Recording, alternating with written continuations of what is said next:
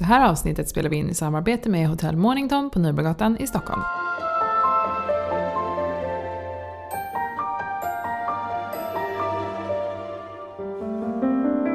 Hej och välkommen till Föräldrakollen. Hej! Hello! Och idag så ska vi prata förlossningsskador.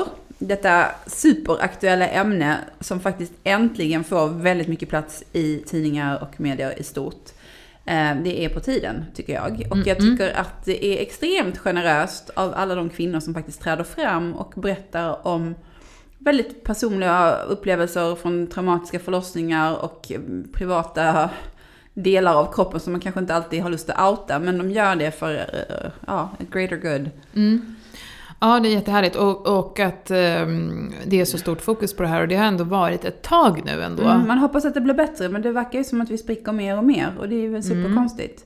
Ja, men det är ju så stressat läge, säger många, och vilka kopplingar kan man dra däremellan? Exakt. Men det är ju svårt, för det finns ju många paralleller säkert som det skulle kunna vara. Till exempel också att kvinnor är äldre idag. Det påverkar ju också när de föder barn. Man är ju inte lika fit for fight kanske då som man liksom var tidigare när man föddes som yngre.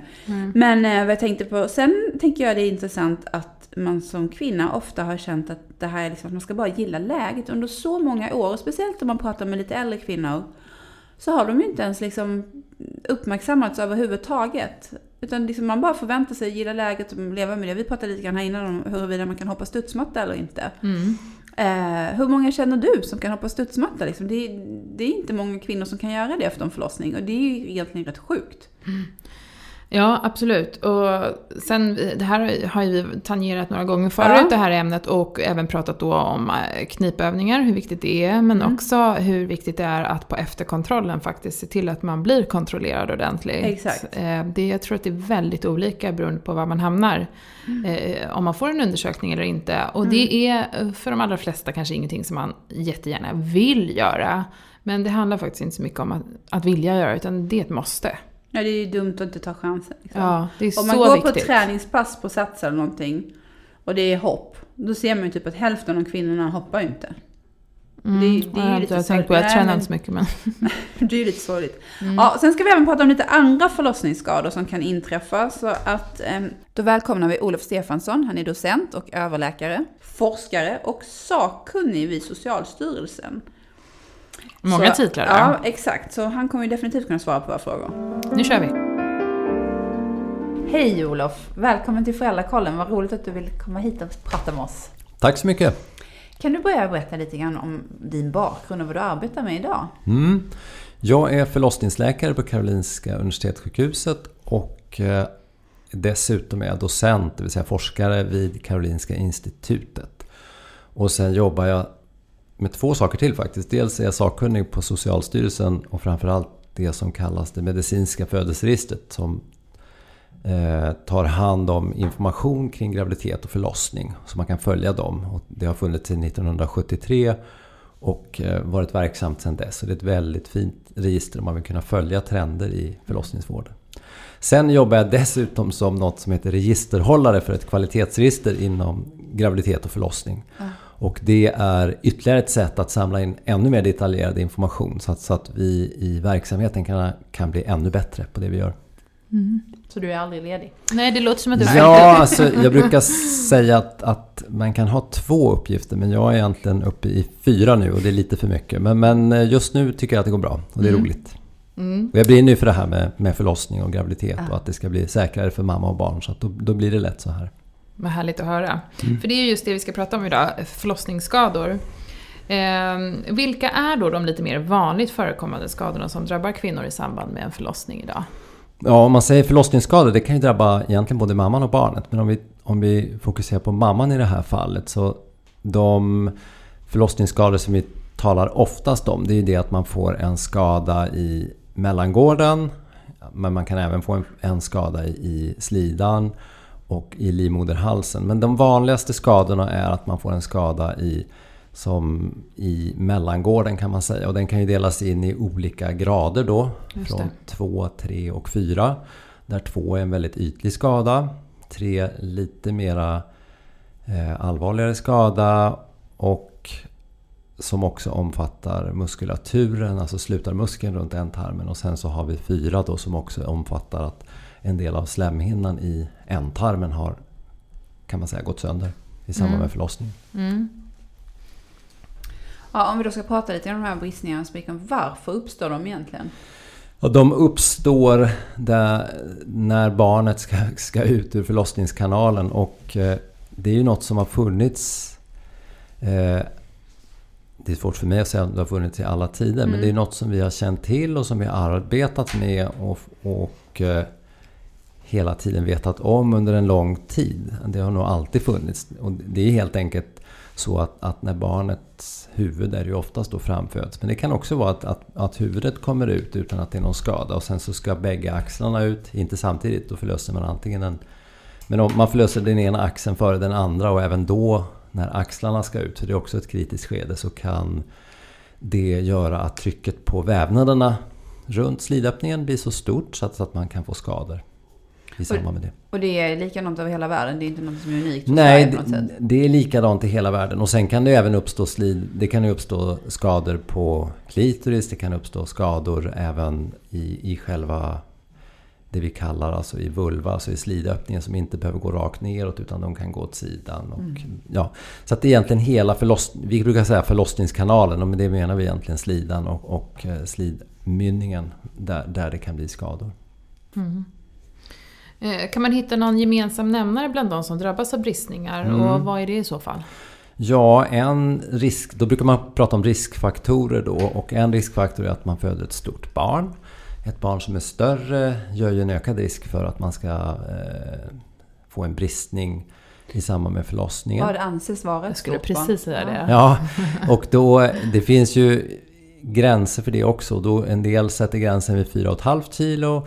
Men en del sätter det redan vid 4. Men jag skulle säga 4,5 kilo, 5 kilo och uppåt därifrån. Men man brukar på ett litet, vad ska man säga, på fackspråk kallas det för makrosomi. Det vill säga att barnet är stort. Och det vet vi ju alla, att ju längre graviditeten går desto större blir barnet. Sen finns det ett annat uttryck som att barnet är stort för tiden. Och då räknar man också vad väger barnet i förhållande till graviditetslängden. Men när man pratar om stora barn brukar man oftast säga 4,5 kilo och uppåt. Uppåt, hur stort kan ett barn bli? Nu är vi off topic, men jag blir så nyfiken när du säger sådär, 5 kilo uppåt. Jag har faktiskt inte rekordet jag kan inte säga vad rekordet är, men det föds ju barn som väger 5 kilo och däröver också. Men det är ovanligt. Men 5 kilos barn kommer ju också. Men över 6, det är väldigt ovanligt. Sen hör man ju alltid stories sådär, men jag har ingen sån exakt siffra i huvudet. Men det här att man säger att det är inte barnets vikt som är det viktiga. Man hör ibland att det är huvudets omfång som är det som är...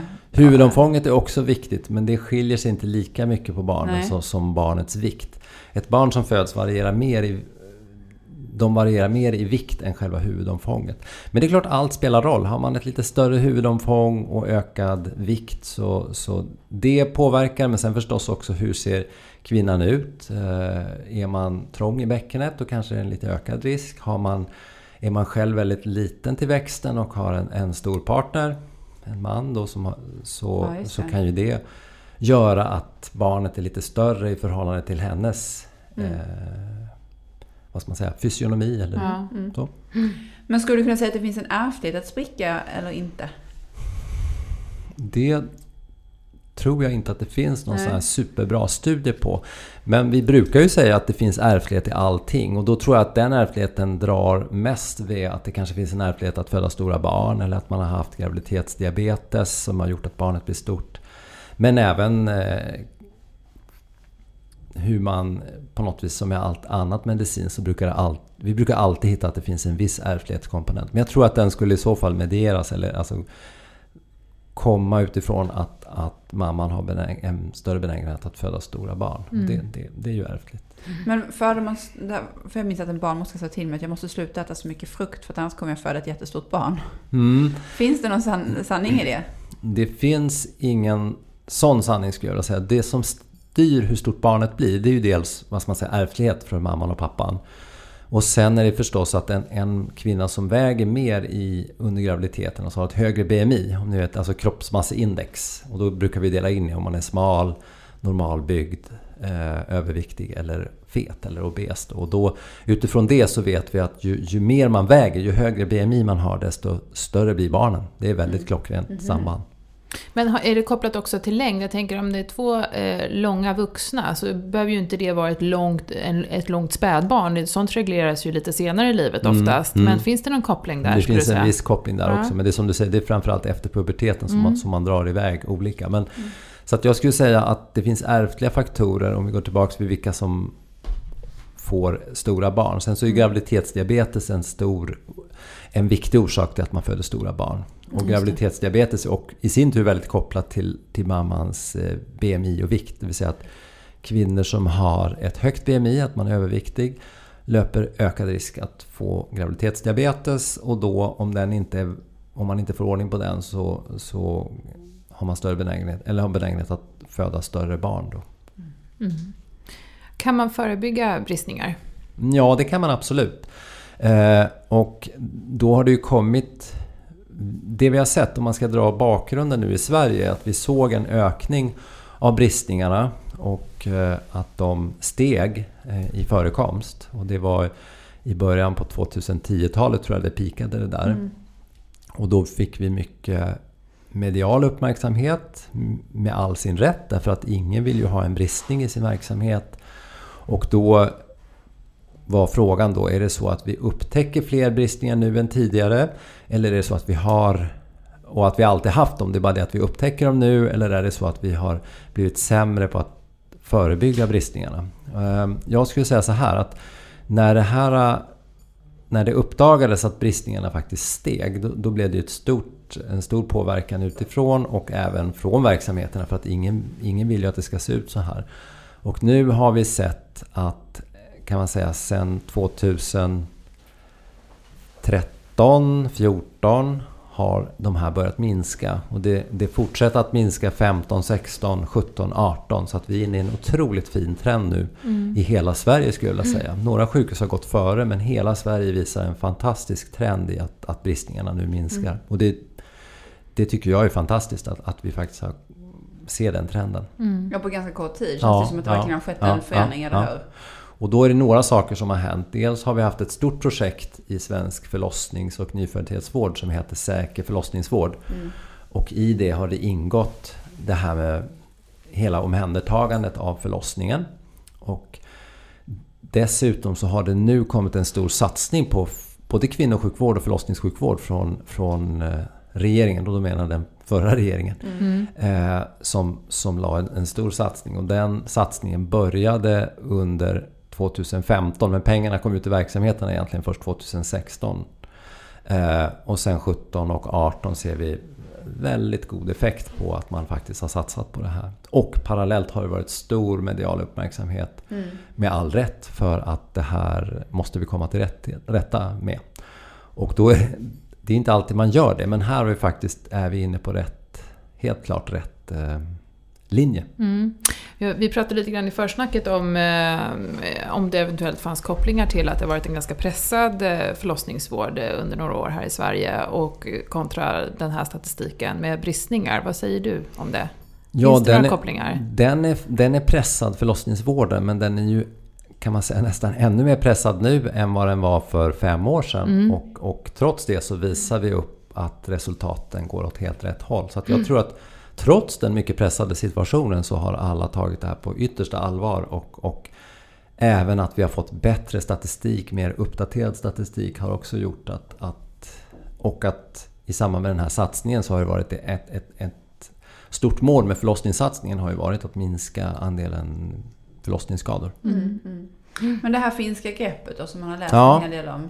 Det finska greppet är ett av många egentligen sätt som man kan arbeta runt det här. Det finska greppet handlar ju om att man i samband med att barnets huvud då framförallt föds ut, men även axlarna som jag berättade tidigare, det är också ett kritiskt skede, att man då har väldigt bra uppsikt och håller emot i mellangården. Så att det är egentligen ett grepp att man håller emot så att inte barnets huvud kommer ut för fort. Det är egentligen det handlar om. Att förlossningen precis i det att barnets huvud föds fram och axlarna, att man då är otroligt varsam om mellangården framförallt, som det här gäller. Och att man då har sett att med ett sånt här grepp, det finns även andra varianter på det här som också har visat väldigt goda resultat. Det finska greppet är ju ett par där de åker runt till olika ställen och helt enkelt under en väldigt intensiv period visar upp greppet hur man ska jobba, och man följer det här noga och man får ett väldigt stort fokus på det. Och det funkar väldigt bra. Men det finns även andra grepp som funkar bra. Det handlar mycket också om att man faktiskt jobbar så otroligt hårt på att minska de här bristningarna. Och att man har att hela avdelningen på förlossningen har en samsyn i hur man ska jobba. Och det här med att klippa under förlossning för att, alltså kan det skydda mot bristningar och så förebygga dem genom att man liksom förekommer bristningen? Ja, det finns ganska mycket forskning på klipp, och det man kan säga om man ska försöka sammanfatta den forskningen är att när det gäller en vanlig vaginal förlossning där man inte behöver använda sugklocka, så har man inte kunnat visa att klippet i sig skyddar mot bristning. Däremot är det visat att om man gör ett klipp i samband med sugklocka så kan det skydda mot bristning. Men då ska man säga att det pågår just nu en studie i Sverige där man försöker ta reda på ännu mer kring det här. Så då har man helt enkelt gjort så att man lottar de kvinnor som ska genomgå en förlossning med sugklocka. Alltså man randomiserar dem till antingen klipp eller inte klipp. För att det är faktiskt det enda sättet att ta reda på, ska vi göra det här eller inte? Då måste man göra en sån, det vi kallar för en randomiserad studie. Så att den pågår just nu i Sverige. Och det man ska komma ihåg när det är klipp också, det finns situationer när vi använder klipp för att det är bråttom att få ut barnet. Låt säga att barnet visar tecken till syrebrist. Nu är det bråttom att få ut det här barnet så fort som möjligt. Då kan man lägga ett klipp för att påskynda förlossningen. Och då är ju inte det gjort för att skydda mot en bristning eller något sånt där, utan det är ett helt annat sorts klipp. Så att man måste skilja på klipp för att man vill undvika bristning och klipp för att man vill påskynda förlossningen. Och håller man inte isär det när man försöker studera det här, då blir det väldigt svårt att veta. Ja. Men bara ordet klipp får en lite så här rys. Alltså berätta, hur går det till? Eller liksom, hur många centimeter pratar vi om? Nej, men man bedövar och sen klipper man åt sidan. Man klipper inte rakt ner, utan man ska klippa åt sidan. Och hur mycket då? Ja, man klipper väl, taget i saxen är väl... Och det är en sax? Ja, det är en sax. Det är ungefär 1-2 centimeter som är taget i själva saxen. Men man ska bedöva innan, och även här är det viktigt att man har kommunicerat väl med kvinnan så att alla är införstådda med vad som händer. Och varför klipper man? Varför gör man inte ett litet skalpellsnitt? Nej, därför att man får ett bättre tag med saxen, för att då kan man ska ju ha en vass sax förstås. En kirurgisk vass sax. Det ger ju ett fint snitt. Så att det är inte så att man har något dåligt instrument, man har ett bra instrument. Och då, eftersom man har bägge skänklarna på saxen, så får man ett bra... Vi använder ju sax även under operation för att det ger en bra känsla och man får en bra teknik. Om du har en skalpell så måste du som skära från 2 sidor. Eller det blir svårt att förklara i radio, men saxen är inte så dumt som det låter. Nej, även om det låter hemskt. Brutalt. Liksom. Det låter brutalt. Men kan alla barnmorskor hantera detta? Det kan de. Och läkare också. Ja. Kan man begära att man vill att en läkare gör det? Kan man säga, men jag vill gärna göra du det. Du är så mycket för att begära in. Ja, jag känner så här, kan jag få det är min rättighet. Jag vill ha en läkare. Nej, men jag tänker att man är lite orolig. Man föder på ett mindre sjukhus, så kanske det var 10 år sedan den barnmorskan gjorde det sist. Oftast när det blir tal om klipp, då är det en situation där, jag menar, om det är klipp för att barnet visar tecken till syrebrist, då kommer en läkare vara med i vilket fall. Ja. Om det inte är någon... Och då kanske inte man bryr sig så mycket, men jag menar just det här förebyggande. Men om man gör ett förebyggande syfte, då kan barnmorskan göra det själv. Men det gör man ju inte lika ofta längre, därför att vi har sett att det finns ju ingen riktig vits med en vanlig vaginalförlossning och klippa för att förhindra en bristning. Och är det samman med en sugklocka, då är det ändå en läkare som nästan alltid lägger den sugklockan. Så då är läkaren med på rummet. Så att det där är ingen stor fråga att man behöver oroa sig som födande för. Vilken tur. Ja. Du berättade lite grann innan om de här graderingarna av skadorna. Om vi ska prata lite mer om dem, hur de skiljer sig åt. Och hur skiljer sig liksom den omedelbara hanteringen av skadan åt? Ja, den skiljer sig ganska mycket. För att har du en grad 2-skada, alltså en ytlig skada, så brukar barnmorskan... I Sverige är det så att barnmorskan har ju hand om den normala förlossningen. Och då är ju oftast ingen läkare med på själva förlossningsrummet. Sen kanske man diskuterar handläggningen och hur vi ska göra. Men oftast är inte någon läkare inblandad på själva förlossningsrummet. Och får man då i samband med en vaginal förlossning en grad 2-bristning, alltså att slemhinnan har gått sönder och lite underliggande vävnad, så brukar barnmorskan själv sy den själv. Och hon gör då också bedömningen att det här är en grad 2. Ja. Men då har det blivit mycket runt det här med bristningar också. Att vi har blivit mycket, mycket bättre på att be en kollega komma och titta också. Många kliniker jobbar så att det inte bara är den som har förlöst kvinnan eller varit med vid själva förlossningen som bestämmer det här, utan då har man, ett sätt är ju att man alltid ser till att man är 2 som bedömer skadan, och är man osäker då ska man alltid be en läkare också titta, då är man tre par ögon som tittar. Det är ett sätt att jobba, och då är det så att är det en ytligare skada, typ oftast grad 2, så kan barnmorskan själv sy den på förlossningsrummet. Och då behöver man ingen bedövning, utan då är man... Jo, då behöver man också bedövning. Ja, men den kan man ge lokalbedövning, så man kan spruta bedövning i själva bristningen, och man kan även, om man har haft en ryggbedövning, så kan man ha den aktiverad också, så kan den hjälpa till. Och är det en allvarligare bristning, grad 3 eller 4, som även omfattar själva slutarmuskeln, då brukar man oftast sy dem på operationsavdelningen.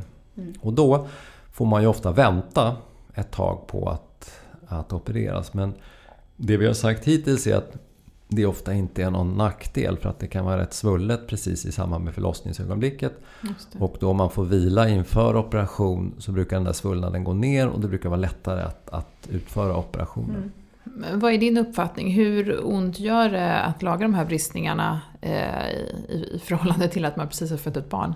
Ja, det kan göra ganska ont om man inte har en bra bedövning, och det kan vara en väldigt negativ sak, det vill säga att förlossningen har gått bra och allting har flutit på, och sen så när alla tror, föräldrarna tror att ja, men nu kan vi äntligen få ta hand om vårt barn och vara själva här, då börjar nästa fas som också kan göra ont, det vill säga att man ska sy. Så därför säger vi nu, det har vi alltid sagt, men vi försöker vara ännu tydligare på att kvinnan ska ha en bra bedövning i samband med att man syr.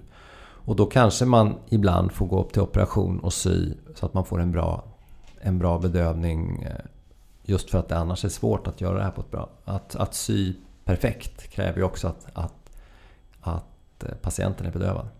Men hur är det med själva undersökningen? För jag tänker barnmorskan då, att alltså, det yttre ser hon ju, men då är det ju en vaginal undersökning som också krävs efter förlossningen. Ja. Och likaså där är man ju kanske inte supersugen på det. Får man någon typ av bedövning för det? Har man rätt att kräva det? Eller ja, det har man alltid. Alltså, vi säger ju att man har rätt till att få smärtlindring förstås, både under själva förlossningen och i samband med undersökningar och åtgärder efteråt. Så att det är något som vi också måste ta till oss, att det är viktigt. Och då är det så att misstänker man att det är en skada alltså neråt mot mellangården, då ska man ju också undersöka via ändtarmen. Och det är ju också obehagligt, men samtidigt så tycker vi att det är ju ännu värre om man inte har gjort en bra undersökning, så man kan utesluta att det är någonting som är trasigt och som måste lagas. Men det handlar om information också, och sen så är det ju väldigt viktigt, och det tror jag att hela, vad ska man säga, födelsevrålet och de andra patientorganisationerna här har fått oss mycket uppmärksammade på att vi har haft en tradition att göra saker som är för kvinnans och parets bästa, men där vi inte har egentligen frågat, är det okej att vi gör det här, eller vill ni att vi ska göra det här? Vi har bara gjort det för att vi vet att det här är ju bra. Men att vi måste ha med oss den som har fött barn på tåget. Alltså vi måste ju samverka. Och det där gör vi olika bra i olika personal. Men det är någonting som vi har blivit väldigt uppmärksammade på. Att man har rätt att faktiskt säga nej till behandling. Och det kan bli väldigt provocerande. Alltså vi kan bli väldigt provocerade i vården när till exempel någon säger att nej, men jag vill inte att ni gör ett kejsarsnitt nu. Eller jag vill inte det här. Och det är ju något som vi inte är vana vid, därför att vi är så inställda på att vi vet det som är bäst för mamman och barnet. Och även om det är så kan vi inte kränka kvinnan i det här fallet då, med att göra en behandling som hon inte vill. Just det. För det är hon som bestämmer över sin kropp. Men om kvinnan önskar avstå behandling där och då, har hon möjlighet att komma tillbaka och göra vid ett senare tillfälle, och finns det nackdelar med det i så fall? Ja, du menar i samband med bristning brukar inte det vara så vanligt att man avstår en behandling. Men man kanske känner att man inte vill att man vill göra det här på en operationsavdelning för man klarar inte att det gör ont, inte ens lite ont och så. Och då måste man ta den diskussionen. Men annars, man brukar ju inte gå hem med en bristning och sy den senare. Så gör man inte. Och det här med att man har rätt att tacka nej till behandling, det handlar ju också mycket om kanske just under själva när man är i aktiv förlossning. Att då kan det hända saker som gör att vi kanske i personalen vill göra någonting. Men även där ska vi stämma av med en födande på något vis för att se att det är okej. Annars så kan ni få en arg födande kvinna. Jag tänker så här, där kan det ryka. Absolut. Och där sker det nu också, tror jag, en förändring i vårt arbetssätt. Ja. Och svårt att jobba så när man själv känner att man känner bäst och sen så är det någon som inte riktigt går med på det. Men det handlar ju ofta om kommunikation. Alltså, har man en bra kommunikation och tar sig tid att förklara varför man gör en sak och så säger man, ni kan väl prata om det här, vi kommer tillbaka som en liten stund. Alltså det finns massa sätt att göra det där. Och det funkar inte alltid, men väldigt ofta så kan man lösa sånt. Men sen är det som med allt annat att 2 personer kan ju hamna fel och då kan man göra så att man byter personal, så man tar in en annan personal. Skulle du säga att vården agerar likadant i hela landet oavsett var man befinner sig när det gäller just bristningar vid förlossning? Nej, det skulle jag inte säga, därför att det ser vi i Socialstyrelsens statistik och även i graviditetsregistret då, att andelen kvinnor som får bristning skiljer sig över landet. Det finns vissa regioner som har jobbat jättehårt med det här. Till exempel i Halland så har man kommit mycket, mycket lågt i andelen bristningar. Jag tror att det är svårt att komma lägre än vad de har kommit. Likaså Västra Götaland med Göteborg och de sjukhusen runt där har jobbat mycket hårt. Även i andra regioner i landet har man gjort det, i Norrbotten. Sen finns det andra som ligger lite efter. Stockholm har legat efter, men även i Stockholm ser vi en väldigt fin trend. Så att även om man har startat på en liten högre andel bristningar i Stockholm så sker minskningen i bristningar väldigt snabbt nu i Stockholm. Så att min förhoppning är att, jag tror aldrig att man kommer komma så att det blir exakt likadant överallt. För att det är så beroende av att man har personal och att man har kontinuitet och att man har bra arbetssätt. Så att det kommer, precis som med alla andra verksamheter, det kommer skilja mellan olika. Men den skillnaden tycker inte jag får vara för stor, utan den måste vara okej. Ja, men finns det liksom inga nationella riktlinjer för hur man ska jobba kring det här? Det finns i stort sett inga nationella riktlinjer för förlossningsvården. Det har funnits förut, men de har man inte... Det fanns förut vid Socialstyrelsen något som hette State of the Art för normal förlossning. Men den lämnade man ifrån sig från Socialstyrelsen och den har istället Barnmorskeförbundet och Svensk förening för obstetrik och gynekologi, alltså de förlossnings- och gynekologläkarna har hand om det dokumentet nu. Det finns 2 nationella riktlinjer och det ena är, som Socialstyrelsen också står bakom, det ena är hur man använder värkförstärkande dropp under förlossning och den andra handlar om hur man ska hantera önskemål om kejsarsnitt utan att det finns någon medicinsk orsak, utan egentligen på moderns önskemål. Men det vi saknar och det vi vill ha är ju nationella riktlinjer. Och gärna, det har vi gjort i graviditetsregistret. Vi har ju satt upp nationella målvärden själva. Och då har vi utgått från de 20% bästa sjukhusen. Och så har vi sagt så här, vill man ligga bland topp 20%, då ska man ligga här i förhållande till, när det gäller bristningar, blödning vid förlossning, hur stor andel kejsarsnitt man har och så vidare. Så att då har vi tagit saken lite i egna händer. Alltså läkare tillsammans med barnmorskor som har jobbat med den här statistiken. Så då har vi satt upp det egna målvärden eftersom det inte finns några nationella. Men vi ser dem som nationella, men vi har tagit fram dem själva. Kanske är bättre.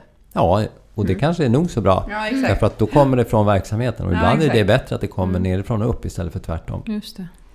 Du hör ibland om kvinnor som spricker, men de märker inte det ens själva. Hur är det möjligt? Ja, det kan vara möjligt om man har en väldigt bra bedövning, att man inte märker att man spricker. Och det är väldigt olika hur smärtfylld en förlossning är. Och vi har ju bra metoder för smärtlindring, men det är väldigt svårt att veta vad det är som säger att en del klarar sig med kanske lustgas på slutet och andra behöver en ryggbedövning redan innan man knappt har hunnit börja öppna sig någonting. Så att det är väldigt individuellt olika. Men de flesta känner ju någonting i samband med förlossning, så det är väldigt ovanligt att man har haft en bristning och inte känner den. Men jag skulle säga att det är inte så stor skillnad mellan att föda ett barn med och utan bristning. Det är inte så stor skillnad som man kanske kan tro. Alltså bristningen i hela sammanhanget brukar inte vara det som gör ont, utan det brukar vara själva framfödandet. Mm. Men om man nu skulle lämna bristningar obehandlade, hur läker kroppen det på egen hand och vad innebär det egentligen för kvinnan på lite längre sikt? Ja, om det är bristningar som även omfattar slutarmuskeln och kanske till och med så att de går in i ändtarmen, då kan man ju få problem med att hålla avföring och gas. Och det är ju det vi alltid frågar, kan du hålla gas, alltså kan du hålla en fis? Och det kan ju vara svårt precis efter en förlossning, därför att man måste hitta tillbaks till hur bäckenbotten och allt funkar och sådär. Men ganska snart så brukar det komma tillbaks förstås. Men det allra värsta är om man läcker avföring, alltså att man läcker bajs. Det är ju förfärligt. Och så därför frågar vi alltid om kvinnor har problem med det. Men om du skulle på något vis föda barn hemma eller något sånt där, eller var som helst, och inte åtgärda en stor bristning, ja, då skulle du få problem med inkontinens både av gas och eller avföring. En del får ju smärtor också. Det kan man få efteråt, som kan vara ett problem. Men om man går ner till typ grad 2 då, som kanske inte är så farligt, säger jag inom citattecken. Nej, en del får ju besvär efter dem också, men inte lika mycket som om man har allvarligare bristningar. Och ibland så kan man ju förstås ha trott att det var en ganska ytlig skada, men det visar sig att det var en allvarligare skada. Så därför är ju det jag tycker är viktigt att uppmana alla att har man besvär efter en förlossning, oavsett vad man har kallat det och vad man har gjort för åtgärd, så ska man alltid undersökas noggrant för att se. Och hur lång tid efteråt ska man börja göra någonting? Ja, man bör nog låta det gå någon månad i alla fall innan man börjar titta på det. Men märker man redan tidigt, så kan man ju redan på sin efterkontroll hos barnmorska inom mödrahälsovården, kan man ju och tycka att någon bör ju titta på det och se att det ser bra ut allting. Och är det då problem, ja då ska man enkelt hänvisas till en gynekolog eller en förlossningsläkare som kan undersöka.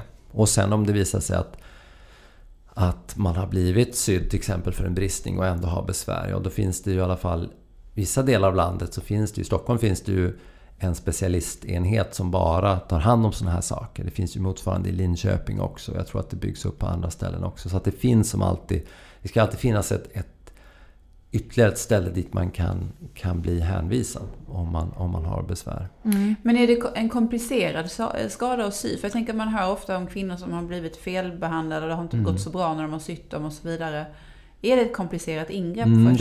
Det är ett komplicerat ingrepp, därför att ofta är det så svullet och det tar lång träning för att man ska kunna se strukturerna, alltså vävnaderna bra och kunna sy ihop det på ett bra sätt. Och även här har vi haft stora utbildningsinsatser nu här på sista åren, och vi har en stor satsning som just kommer från professionen, där vi har alltså nationella undervisningsmaterial för hur man ska dels upptäcka en bristning och sen så hur ska man sy och åtgärda den så att det blir så bra som möjligt. Men om man då behöver sy, så försäkrar jag mig som patient att den som ska utföra det är kunnig? Ja, det är ju så att det kan man ju inte som patient veta. Det kan man ju aldrig veta. Utan det måste ju vi inom vården tillgodose det. Och då har vi ju börjat nu mer och mer med att man alltid är 2. Att man försöker, precis i samband med förlossningen så brukar en del jobba med att man är 2 barnmorskor i samband med förlossning, där en fokuserar på själva framfödandet och den andra håller emot egentligen i mellangården. Och det är samma sak att när man är ny och mindre erfaren, då ska man ju inte göra saker själv, utan då ska man ju hela tiden se till att man är 2 som gör det. Och är det tveksamt från barnmorskehåll och man vill ha second opinion, då ber man sin läkare komma och titta också. Men det är ju aldrig något som vi tycker att man som patient ens ska behöva fundera på, utan det är ju upp till vårdgivaren att se till att den personal som kommer och är på plats ska ju kunna det de gör. Skönt att höra. Ja, så att det finns ju inget sätt att vare sig kolla det, eller att jag tycker att det är inte en fråga att man ska oroa kvinnor som föder barn om det, utan det måste ju bara verksamheterna se till att det funkar. Just det. Om det är så nu att jag har fött barn och eventuellt då fått bristningar i någon grad, oavsett vilken egentligen, och jag på lite längre sikt känner att jag har problem att hålla tätt. Är det direkt kopplat till de här bristningarna då, skulle du säga? Och när du säger hålla tätt, är det att hålla urin? Men både och. Ja. Och då är det så att hålla kisset, det kan bero på att man har fött barn eller varit gravid. Det kan ju vara, även om man är förlöst med kejsarsnitt, så ser vi att graviditeten i sig gör att det ökar risken för att man får urininkontinens. Och ofta är ju den inte kopplad, urininkontinensen liksom framfall som man kan få senare i livet som kvinna, det är ju oftast kopplat till att man har fött barn eller varit gravid. Men oftast är urininkontinensen inte kopplat till att du får en sån här bristning som ofta går bakåt. Inte framåt mot urinröret, utan de problem som man får om man har haft en bristning som inte har läkt bra eller blivit sydd bra, det är oftast att man har problem med att hålla gas eller avföring eller smärta. Och smärtan kan ju sitta både vid att man har ont när man bajsar, men även ont vid samlag eller ont i själva mellangården eller i slidmynningen. Mera utifrån de problemen. Men att man läcker urin, och det finns ju 2 varianter på att läcka urin. Ansträngningsinkontinens som är den vanligaste, det är ju det att om man hoppar på svettis eller springer eller nyser, så kommer det lite urin. Och det är ju den vanligaste, och den kan man ju oftast åtgärda ganska bra numera med en sån här slyngoperation till exempel. Medans den inkontinens som drabbar en oftast lite senare i livet, som är mera av trängningskaraktär, det vill säga att man får trängningar och kissa, man måste kissa ofta, man kanske är på stan så måste man gå och kissa för man får sådana trängningar som man står inte ut. Den är mycket svårare att behandla och kräver kanske läkemedel, och man måste gå och kanske lära sig sin bäckenbottenträning på nytt.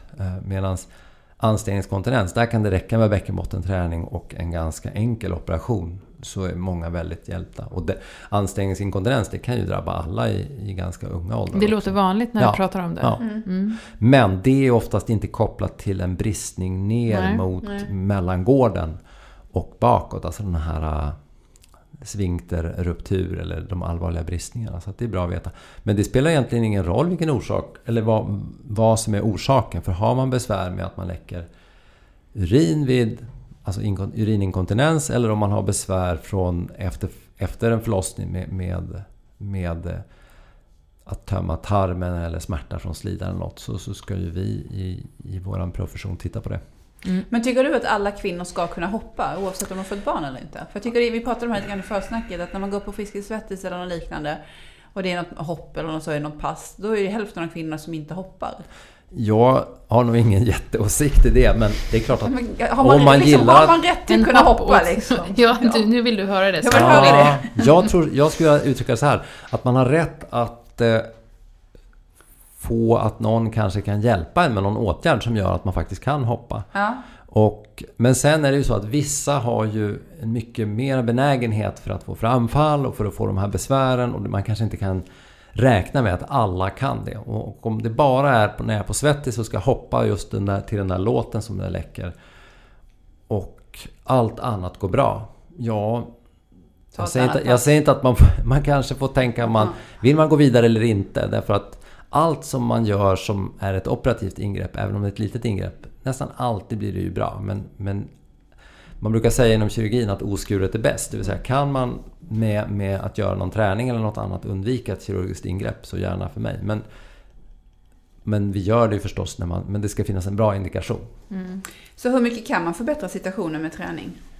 Jag tror att man kan förbättra den ganska mycket med träning, och även att man håller...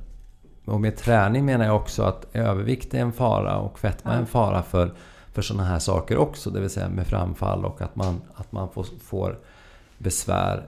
Så att jag tror att man ska leva ett aktivt liv och kunna träna och hålla sin vikt. Och med det menar jag att man ska undvika fetma helt enkelt. Därför att det är förknippat med så mycket annat. Och sen tar lederna stryk och så kan man inte träna längre för man får ont i lederna. Så att, jag tror att det är jätteviktigt.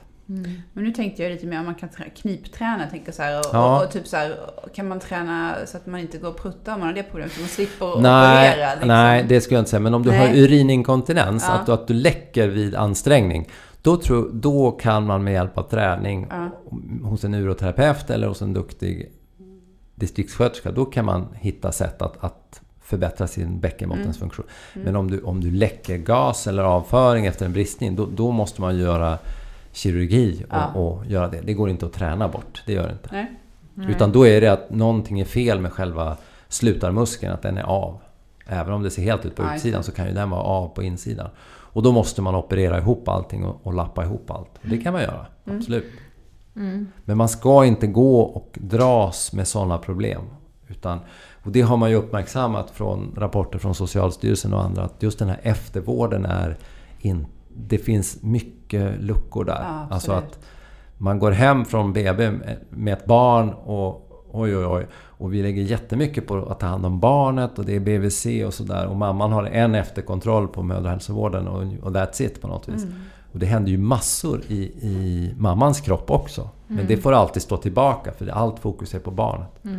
Det är klart vi ska ha fokus på barnet, men jag tycker vi ska ha fokus på mamman också.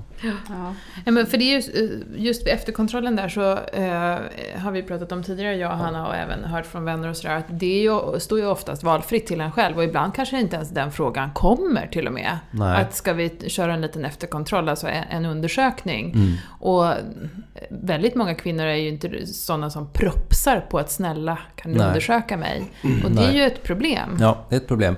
Och det tror jag att vi kommer se nu, att vi kommer att vi får lägga mycket mer resurser på att kanske ha flera besök. Alltså man kan ha ett tidigt efter förlossningen och sen så har man ett efter kanske 6-8 veckor. För att det besöket som kommer senare, det kanske handlar mer om preventivmedel och hur ska man tänka framåt och sådär. Men mycket av de här besvären som man kan ha efter förlossningen, de brukar ju uppstå ganska tidigt. Och då är det så att vissa är bra på att ta sig fram och kommer rätt, men många, och kanske om man har svårt med språket eller om man har andra barriärer, så får man inte den vård man ska ha. Så att jag tror absolut att vi måste lägga mer resurser på att stärka den här eftervården av mamman. Och i den här efterkontrollen, finns det någonting speciellt som du tycker att man ska vara observant på? Ja, men jag tycker att man ska göra en undersökning, eller erbjuda en undersökning till alla. Och sen ska vi aldrig undersöka någon som inte vill. Dels ta upp de här besvären med hur man mår och hur det går. Och sen så ska man ju inspektera, och sen så är det frågetecken, så ska man hjälpa kvinnan att hamna rätt. Så att man inte säger, men då får du väl ringa till någon eller söka någonstans. Utan då får man ju från mödrahälsovården då ordna en... Följa lite. Ja. Men det känns ju genant för många att säga att jag läcker och jag kan inte hålla tätt. Och så. Det är ju lite skamligt fortfarande över det. Och speciellt ännu svårare då om inte barnmorskan tar upp det och gör det till någonting naturligt. Ja. Och sen är det lätt också att man säger, ja men du har ju fött barn, så då kan ju allt hända. Men det tycker vi inte heller är okej. Och det tror jag en del av den här satsningen nu kommer att fokusera mer på. Nu har vi börjat med bristningarna och ser att det ska vi fortsätta med. Men nu kommer nog mycket fokus också hamna på eftervården, att vi får mycket bättre där. Och man ska erbjuda undersökning, och då kanske det är så att man drar sig för det, för att det är klart att det vill man inte. Men det kan vara viktigt att man uppmärksammar sånt som vi faktiskt kan hjälpa till med.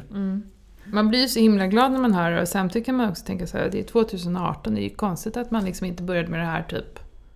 Jag menar, alltså, kvinnor har ju fött barn i alla tider. Och det, och jag tror att den här efterkontrollen har handlat mycket om att gå igenom det som har hänt och fånga upp, och sen så preventivmedel framåt och sådär, men att inte så mycket på men hur står det till egentligen, och även tycker jag att det man skulle kunna fånga upp bättre är ju också det här med psykisk ohälsa efter att man har fött barn. Det behöver ju inte vara så att man får en förlossningsdepression, men att man i alla fall följer upp och ser att det där funkar bra. Och då är det så att idag har vi att man gör via barnavårdscentralen, så frågar man ju mamman efter en sån här Edinburgh-skalan då om tecken till depression. Men att jag tror att man skulle ta det att det kanske vore naturligt att man följde upp mamman på mera vid mödrahälsovården, eftersom man har ju gått där under hela graviditeten och har ju en relation till dem. Medan barnavårdscentralen handlar ju mer om barnet och så att jag tror här kommer jag in på något, det här kanske inte, detta är också off topic, men vi pratar ju här nu bara om mamman i efterkontrollen. Jag tänker så här att partnern, är det inte så att till exempel om det finns psykisk ohälsa, så är det ju ofta partnern som förorsakar skadorna på barnet? om man liksom ska fånga upp alla sådana här orosmoment. Just tänka så här att man skakar bebisen och sånt. Ja, du menar att barnet far illa hemma? Ja, jag menar också att prata psykisk ohälsa så ja. tycker jag det är lite märkligt att man inte alls uppmärksammar här hemmaförhållandena. Ja. Det finns ofta 50% till. Exakt. Inte alltid, men ofta. Och de 50% kan ju vara väldigt avgörande för hur modern mår. Ja. Men så att det är lite utanför ämnet kanske, men jag tror att hela familjesituationen sen måste man uppmärksamma. Det är viktigt ju. Men jag tror att det är många män eller partners då som känner sig lite utanför både under graviditet, förlossning och även efteråt också. Att det är väldigt mycket fokus på hon som föder och sen blir mycket fokus på barnet. Ja. Men finns det några andra skador? Vi har pratat oerhört mycket om bristningar, men finns det andra skador som kan ske i samband med förlossning? Man kan ju exempelvis, som jag var oerhört rädd inför, att man skulle förlora jättemycket blod. Ja. Det kan ju också hända. En annan komplikation är att man tappar blod. Och det är ju också något som vi följer till exempel i graviditetsregistret och ser att det är ganska stora skillnader i det också. Och då kan ju det också bero på att man är olika bra på att mäta hur mycket kvinnan har blött i samband med förlossning. Och att man är olika bra på att ha metoder för att förhindra en stor blödning. Och med stor blödning brukar vi prata om att man blöder mer än 1 liter i samband med förlossningen. Vilket är ganska mycket. Och varför sker detta? Hur sker det? Det vanligaste orsaken till att man blöder är att livmodern slappnar av efter att barnet är framfött. Alltså det kallas för atoni, det vill säga att livmodern drar ihop sig först, men sen så slappar den, och då om den slappnar av så är det lättare att det blöder från livmodern, alltså uppifrån livmodern. Sen kan du ha en förlossningsskada som kan göra att det blöder. Det är inte lika vanligt, men det kan det vara, och då är det oftast längre in, inte precis vid mynningen. Nej. Alltså vid slidöppningen, utan då är det oftast lite längre in i slidan eller till och med livmoderhalsen. Det kan det vara. Och sen kan det också vara efterbörden eller? Ja, jag tänkte säga att moderkakan lossnar. Eller? Precis, att moderkakan sitter fast. Ja, det sitter fast. Ja, och i samband med det så kan man få en större blödning. Och då måste man ofta gå upp på operation och lösa den manuellt, som vi säger. Det vill säga att man får ta ut moderkakan med handen. Och då är mamman oftast sövd så att man är bra smärtlindrande. Här går det undan då, låter det. Hur brått har man här? Va? Jag har sagt precis det. Hur brått har man här? Då har man väldigt bråttom. Det är väl en av de få gångerna som man inte kan vänta. Men så att det vanligaste är ju ändå att man blöder efter att moderkakan har gått, därför att livmodern slappnar av. Men sen en mindre andel beror på förlossningsskada högre upp, och så det som är mittemellan där är ju att moderkakan sitter kvar. Men det är ju därför vi alltid är kvar på förlossningsrummet tills moderkakan är ute och att vi ser att det slutar blöda. Men här gäller det att man är ganska snabbt framme, därför att kvinnan kan förlora ganska mycket blod utan att någon märker något egentligen. För att hon kan vara bedövad eller bara allmänt inget känns som vanligt där nere, så då kanske man inte märker att man blöder. Men ser man inte det då? Jo, men om man tar på täcket och man håller på, alla ägnar sig åt barnet och sådär, och sen så märker man inte att oj, här har det kommit en rejäl blödning. Men, så att det är därför man hela tiden måste vara ganska aktiv, och ibland brukar vi lägga handen på magen för att känna att livmodern drar ihop sig, och det är inte det skönaste efter en förlossning. Och det är inte för att göra illa någon, utan det är bara för att förvissa sig om att inte livmodern slappnar av, för då kan man blöda. Och tack och lov, vi har ju blodbanker på våra sjukhus, vi har ju läkemedel att ta till. Alla får ju ett läkemedel när barnet har kommit ut som gör att livmodern drar ihop sig. Men det här är ju den stora dödaren, kan man säga, i underutvecklade länder. Där man inte har läkemedel och tekniker. Och hur är det för hemmaföderskor, tänker jag nu? Ja, hemmaföderskor är väldigt ovanligt i Sverige, men det förekommer ju i Stockholm. Och mer populärt. Ja, mer och mer populärt. Och då är det ju så att då har man ju å andra sidan 2 barnmorskor med sig där hemma hela tiden.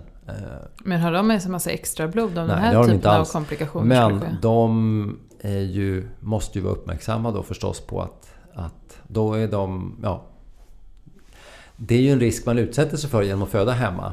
Samtidigt så är det ju lågrisk förlossningar som får okej på att föda hemma. Men det är en risk som man tar med hemmaförlossningar. Hur mycket blod kan man förlora?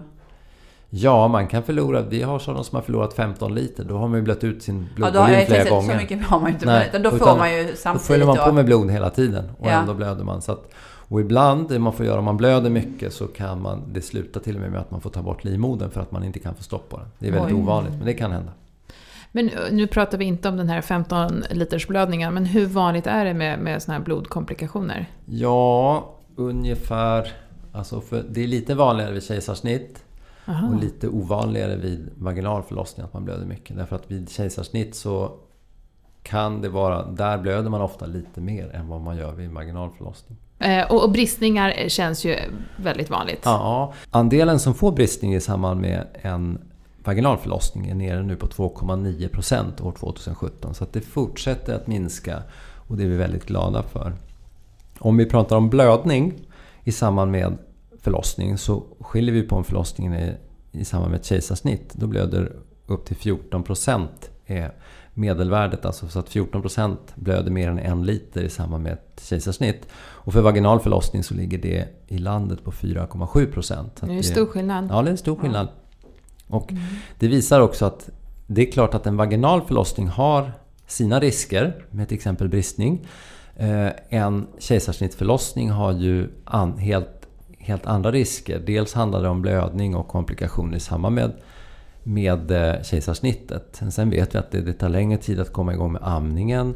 Det tar längre tid på BB innan man kommer igång. Och sen så vet vi också att är man snittad en gång så påverkar ju det. Hur blir det då under nästa graviditet och förlossning? Så att det får påverka framåt i tid också. Så flera snitt är ju inte något som är önskvärt? Eller? Nej, inte för min del. Det är klart, skulle vi snitta alla då skulle vi inte ha några bristningar. Men då skulle vi se komplikationer på ett annat sätt. Men det är jätteintressant att så många fler blöder vid snitt. Alltså vad beror det på? Vet man det? Ja, det vet vi. Att det är så att när man gör ett kejsarsnitt så ska man ju ta sig igenom hela bukväggen ner till livmodern och skära upp livmodern. Och där är ju väldigt mycket blodkärl. Framförallt i samband med graviditet och förlossning. Och sen så ska vi ta ut barnet. Och sen ska vi även ta ut moderkakan. Och sen ska livmodern dra ihop sig bra. Och det här är ju inte ett naturligt sätt att föda barn. Så det gör helt enkelt att alla de här momenten ökar ju risken för blödning. Och för varje kejsarsnitt man har gjort så kan det vara svårare vid efterföljande operation. För man får sammanväxningar och det kan öka risken för komplikationer också. Så att kejsarsnitt är inte som att trycka på en knapp. Det är för sig inte en vaginal förlossning heller. Men... Nej, det är så lustigt för att man lever i någon värld där det är så här, men jag ska nog ta snitt, jag ska planera snitt. Och när du berättar det så här känner jag så här, vad jag verkligen inte har lust att bli snittad. Det låter ju hemskt. Ja, skulle du fråga mig om jag skulle föda barn så vet jag vad jag skulle välja. Och det vore inte kejsarsnitt. För att det är en mycket stor operation och vi gör den gärna om vi har en bra indikation. Men vi vill inte göra den om vi inte måste på något vis. Så att vår inställning är att kejsarsnitt är en jättebra operation och ett jättebra ingrepp. Men det ska göras med, alltså man måste ha en bra indikation. Och det gäller med all kirurgi. Allt som vi gör kirurgiskt ska man vara det ska finnas en väldigt bra indikation för att göra det. Och då ska man göra det så bra som möjligt förstås. Det skiljer sig väldigt mycket från hur man liksom pratar med vänner och i vardagen så här. Intressant. Ja, för det där är ju något som jag tycker liksom läkaryrket inte har riktigt nått ut med. Att man ser det som det lättare sättet att föda barn. Jag slipper liksom föda vaginalt, jag slipper smärta och hela den konkurrensen liksom. Alltså. Ja, men jag ser det inte så därför att det är svårare att komma igång efter ett kejsarsnitt. Det är svårare med amningen. Det kräver ju mer smärtstillande läkemedel. Det har sina komplikationer också. Så att för mig är det inte så. Nej. Samtidigt så vill jag inte tvinga folk att alla ska genomgå en vaginal förlossning. För det är inte det vi vill heller. Det finns ju de med primär förlossningsrädsla. Och de kan vi erbjuda ett kejsarsnitt när inget annat funkar. Slutligen då, om man då känner efter att ha lyssnat på det här att man behöver söka vård för sina förlossningsskador, vart vänder man sig? Och vem finansierar den här vården? Betalar man själv? Nej, alltså all vård som ges i samband med graviditet och förlossning är ju avgiftsfri. Så att jag tycker att man ska börja med att prata med sin barnmorska som man har gått hos under graviditeten. Och sen så kan hon, antingen undersöker hon eller som om hon misstänker att här finns det något som är allvarligt eller som en gynekolog behöver titta på. Då får din barnmorska på mödrahälsovården hjälpa dig att komma till en gynekologisk mottagning så att du får en bra undersökning och sen tar man det därifrån. Och det innefattas ju förstås som all annan offentligt finansierad vård. Det finns ju högkostnadsskydd och det ingår ju i all vanlig vård som vi ger. Tack så jättemycket. Tack själva. Tack. Om du har fler frågor så mejla till oss på hej@föräldrakollen.nu utan prickar. Och så tycker jag att du ska prenumerera på vår podd såklart. Du får jättegärna skriva en recension om den också. Och så för Guds skull, glöm inte att lyssna nästa tisdag igen. Hej då, ha det fint!